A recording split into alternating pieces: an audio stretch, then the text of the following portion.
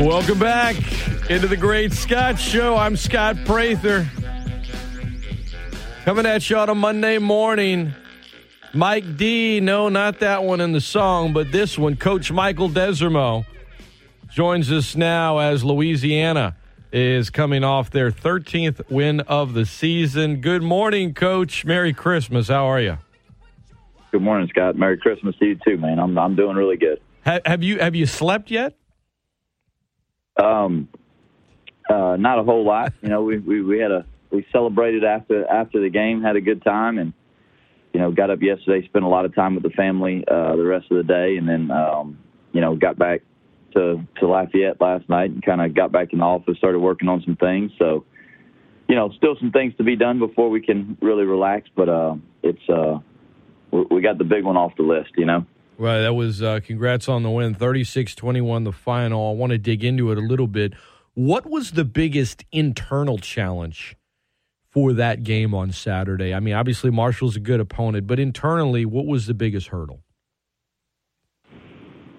I think internally, I don't know if it was any one change. It was just kind of being able to handle all the distractions and all the things that were going on. We had a few really good players that were out. So we had to prepare some guys that, for bigger roles. We were on the staff. We'd lost some really good coaches that were on the staff that had moved on to other places. And, we had a lot of guys that had to step up. And, the kids had to believe in those people too, not just their teammates, but the people that were having to fill in roles and having to coach them. So it was really just you just had to kind of trust in each other and trust that we knew that we had the people in place to get it done. So, it was just there were a lot of things that kind of, had us off kilter a little bit. How would you grade the team's overall defensive performance on Saturday? Well, I mean, really, whenever you watch it, other than two big runs,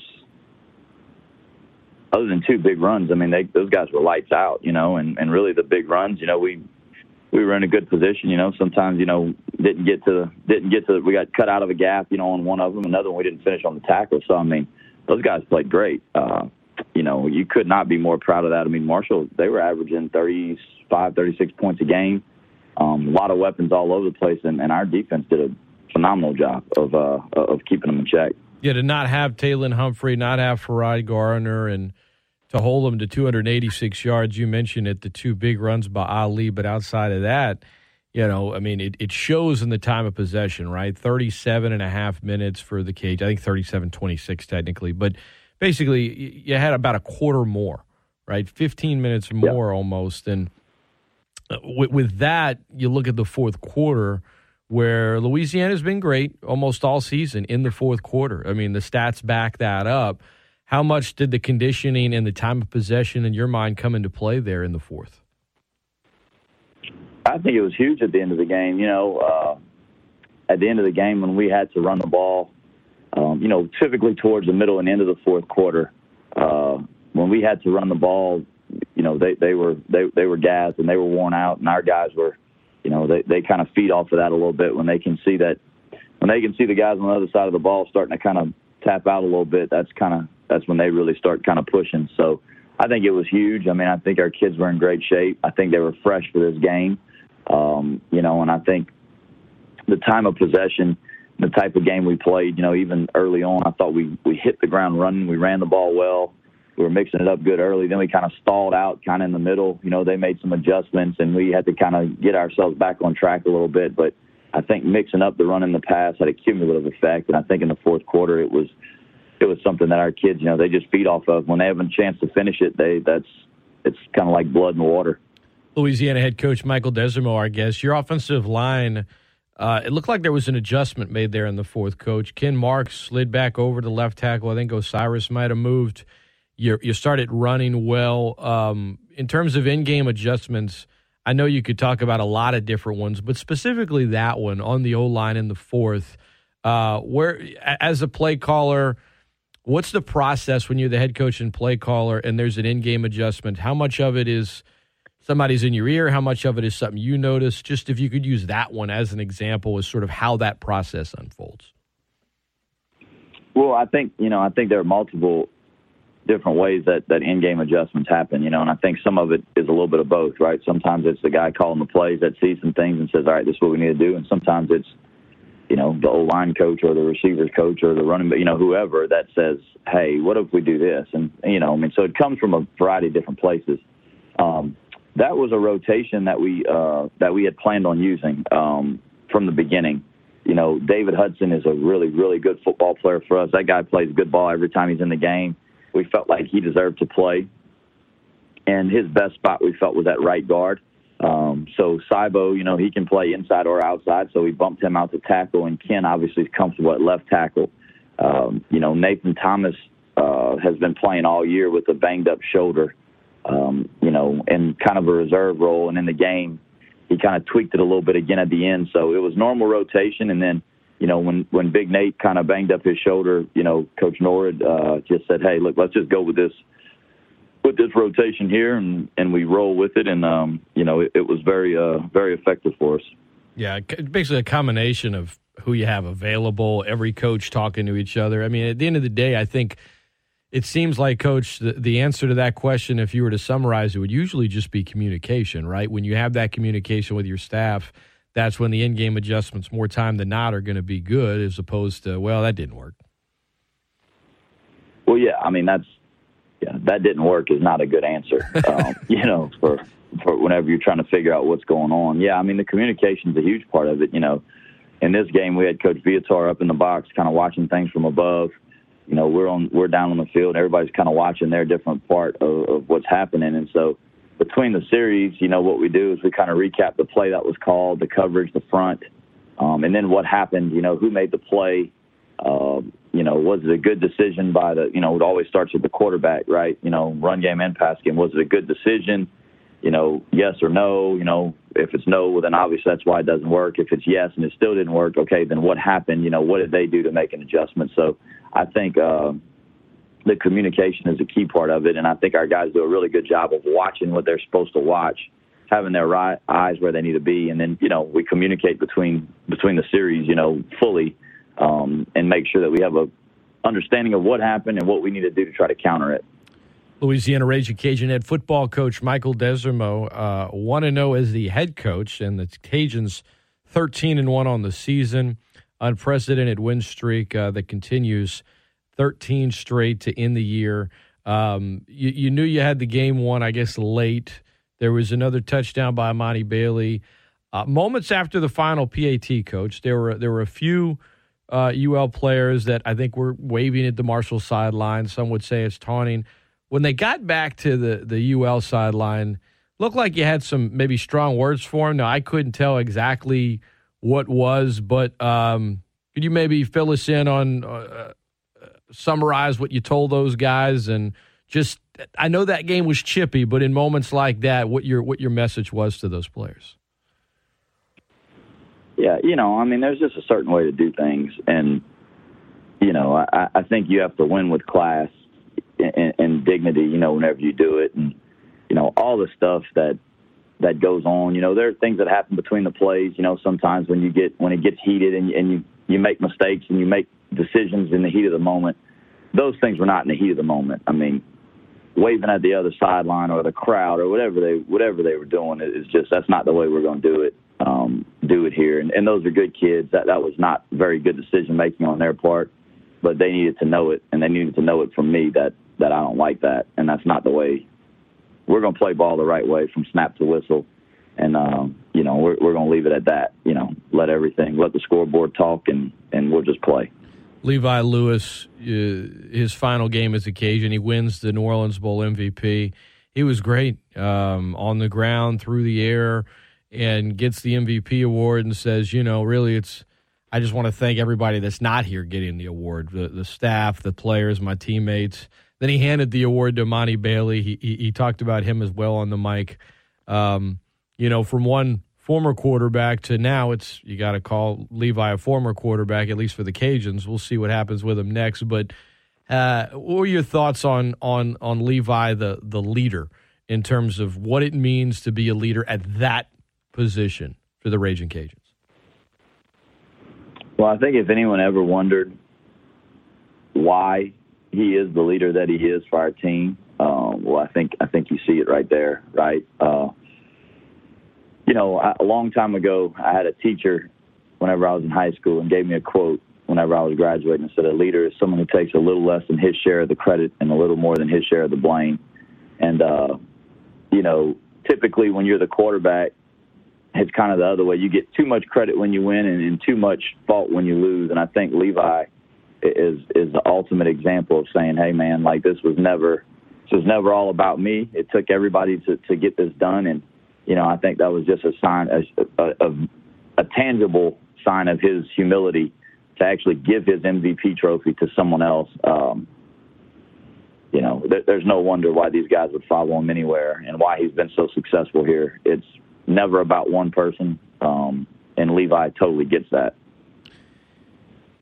Is that your first Gatorade bath ever? Or have you had any other prior to Saturday night? I got one in high school, and then these jokers got me in the spring game this past year, actually, of all things. I think it was Shane Vallow that started that one in the spring game. But that was about right. Yeah, yeah, of course it would be Shane. But, yeah, it was I haven't had a whole bunch of them. You said afterwards, what are the emotions you're feeling? And you said relief. Was that just from the pressure you were feeling to just want to send out players on a winning note after what, just the season that was and what the last 2 weeks have been like? Oh, 100%. That's 100% what it's about. Look, I'm confident in that and what we're going to do here and the plan that we have in place. It was about right now, though, this week, and it was about, and I kept saying it wasn't about anything other than finishing the right way for that class because they absolutely deserved it. You know what I mean?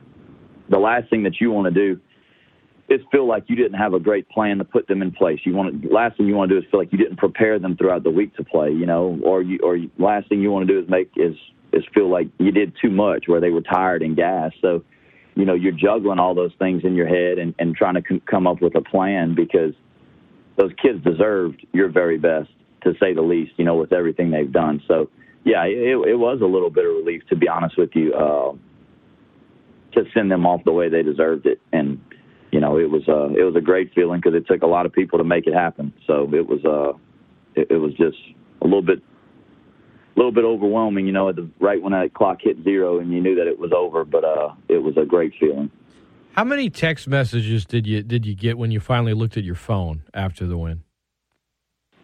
I had a bunch of them. I think by the time I got to the locker room, it was in the 80s, I think, which is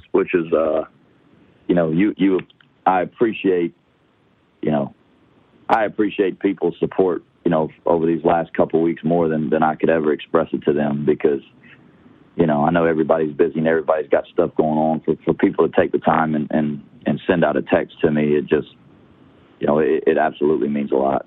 What was there, of the 80 plus, was there anyone that maybe in particular stood out that you would share or didn't want to keep it all private? No, I'm going to keep it private. A lot of it was former teammates, which, obviously that means the world to you. I've said before as a player, all I ever wanted was for my teammates to just to think that I was a great teammate. I didn't care, what kind of player they thought I was, but I wanted them to think I was a great teammate. So to have the text messages from them and, high school friends and people that I've grown up with, it's just, it's just really, it's really, you appreciate those things because when you realize how many people actually support you, it makes all the negative things that, that are said or whatever, it really just kind of puts the fire out on that stuff because you got more people for you than against you. Louisiana Ragin Cajun head coach Michael Desormeaux, our guest. You mentioned about people taking their time out to, whether it be to congratulate you, support the team. You have a message to the fans that made their way to New Orleans and were there in person for a game that, it ended just before midnight, but I know the ones that were there were enjoying every bit of it when that clock struck 0. Oh, God, thank you. That place, that playing in that stadium, playing in that venue for the New Orleans Bowl is something that's been special over here, and I've been fortunate enough.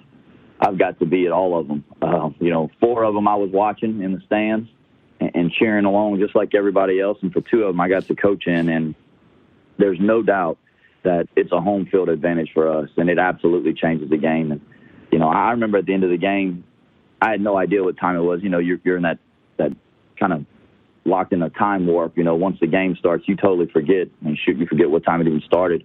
And I remember I was on the stage just kind of looking out and just seeing all the people just standing there, just watching, listening to what our players had to say and celebrating with us. And then when I realized it was after midnight, it just made it all the more special. So, thank you, from the bottom of our hearts, for traveling to New Orleans, for supporting this team, for doing it all year. And, for making a difference in this season and making a difference in our season, because let's face it, the fans are a part of it, a huge part of it. And, those guys, they strain in the stands for us, I know, watching and pulling for us and cheering us along. And so to say that we're grateful for it is an understatement, but, man, it was awesome. It was electric and loud in there. At times that I know really made it difficult for Marshall. You said you haven't slept much, but you said you celebrated. I'm surprised you even had time to celebrate, but it obviously happened. So how did you celebrate, and what time did you finally, sleep for a short period of time? Man, it was really cool. So my older brother and my older sister came with their families to the game. My mom and my dad were there. They were not part of the late night celebration. They were in bed. But my brother and sister were there. Just some old friends. One from high school, 2 of them, from college that we just became really close with. We sat in the hotel lobby and had a good time and shared stories and laughed and kind of talked about all the stuff that's happened. And they were celebrating. I think they were happier for me than I was. So we stayed up till they pretty much kicked us out the hotel lobby around 3:30, and then went to bed for a little bit and got up the next day and, had to see all the guys off, had to see them on the bus and make sure that everybody got there and all that good stuff. So, that was it. It was pretty tame. Don't get me wrong. I'm a little bit of an old soul, but it was exactly the way I wanted to celebrate it, with people that I know care about me, and, it was a fun moment to share with them. Yeah. Look, you're spending time with loved ones, sort of just soaking in the moment and I'm sure, the lobby of the Sheraton, it was pretty festive, but, to have that and just kind of soak it all in, that's awesome. Coach Michael Desormeaux has been our guest. I'm going to let you run, Coach. I just have a few more for you. Coach Billy Napier was so big on the tiers. Terms of he had his yearly schedule mapped out by the tier, and I'd always ask him, what tier are we in? Like, I didn't follow it close enough, but he would always explain it to me. He was very patient with some of my somewhat dumb questions, but are you going to follow that model altered a little bit? Like, now that game is over, what tier are you in right now, and when does it officially reset? Well, so, right now, you're getting ready to go into tier 1, in the foundation in January, whenever the kids come back. So, that's kind of what you're getting ready for right now. You want the kids, we're sending them the off-season program, plan just for them to work out a little bit and get a little something, kind of keep going. But realistically, they need time off. They need a break is what they need. So, we're getting ready for phase 1.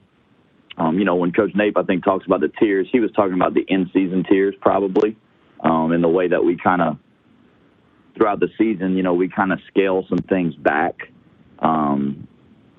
We scale things back throughout the season to kind of, kind of compensate for the wear and tear all year. Mm-hmm. But, we're in, phase 1 is what we call our beginning of our off-season program, and so you got 8 or 9 of those throughout the course of the year that, I'm sure we'll tweak a little bit on our own. But, we believe in the things that worked, and I believe that the work is what made us what we are. And so, at the end of the day, we're not going to stray too far from that.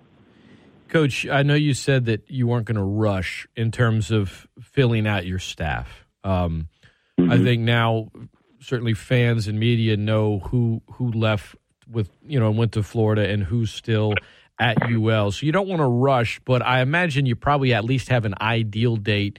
You'd love to have this shored up. I know it's one of the things you're working on right now, but is there, I don't want to say like an unofficial deadline, but ideally, when would you like to have that done? Obviously I've been working on a lot of that stuff, throughout, everything else we had going on. But, I'm hoping to get a lot of it done in the next week or two. I don't know when we can make it all public.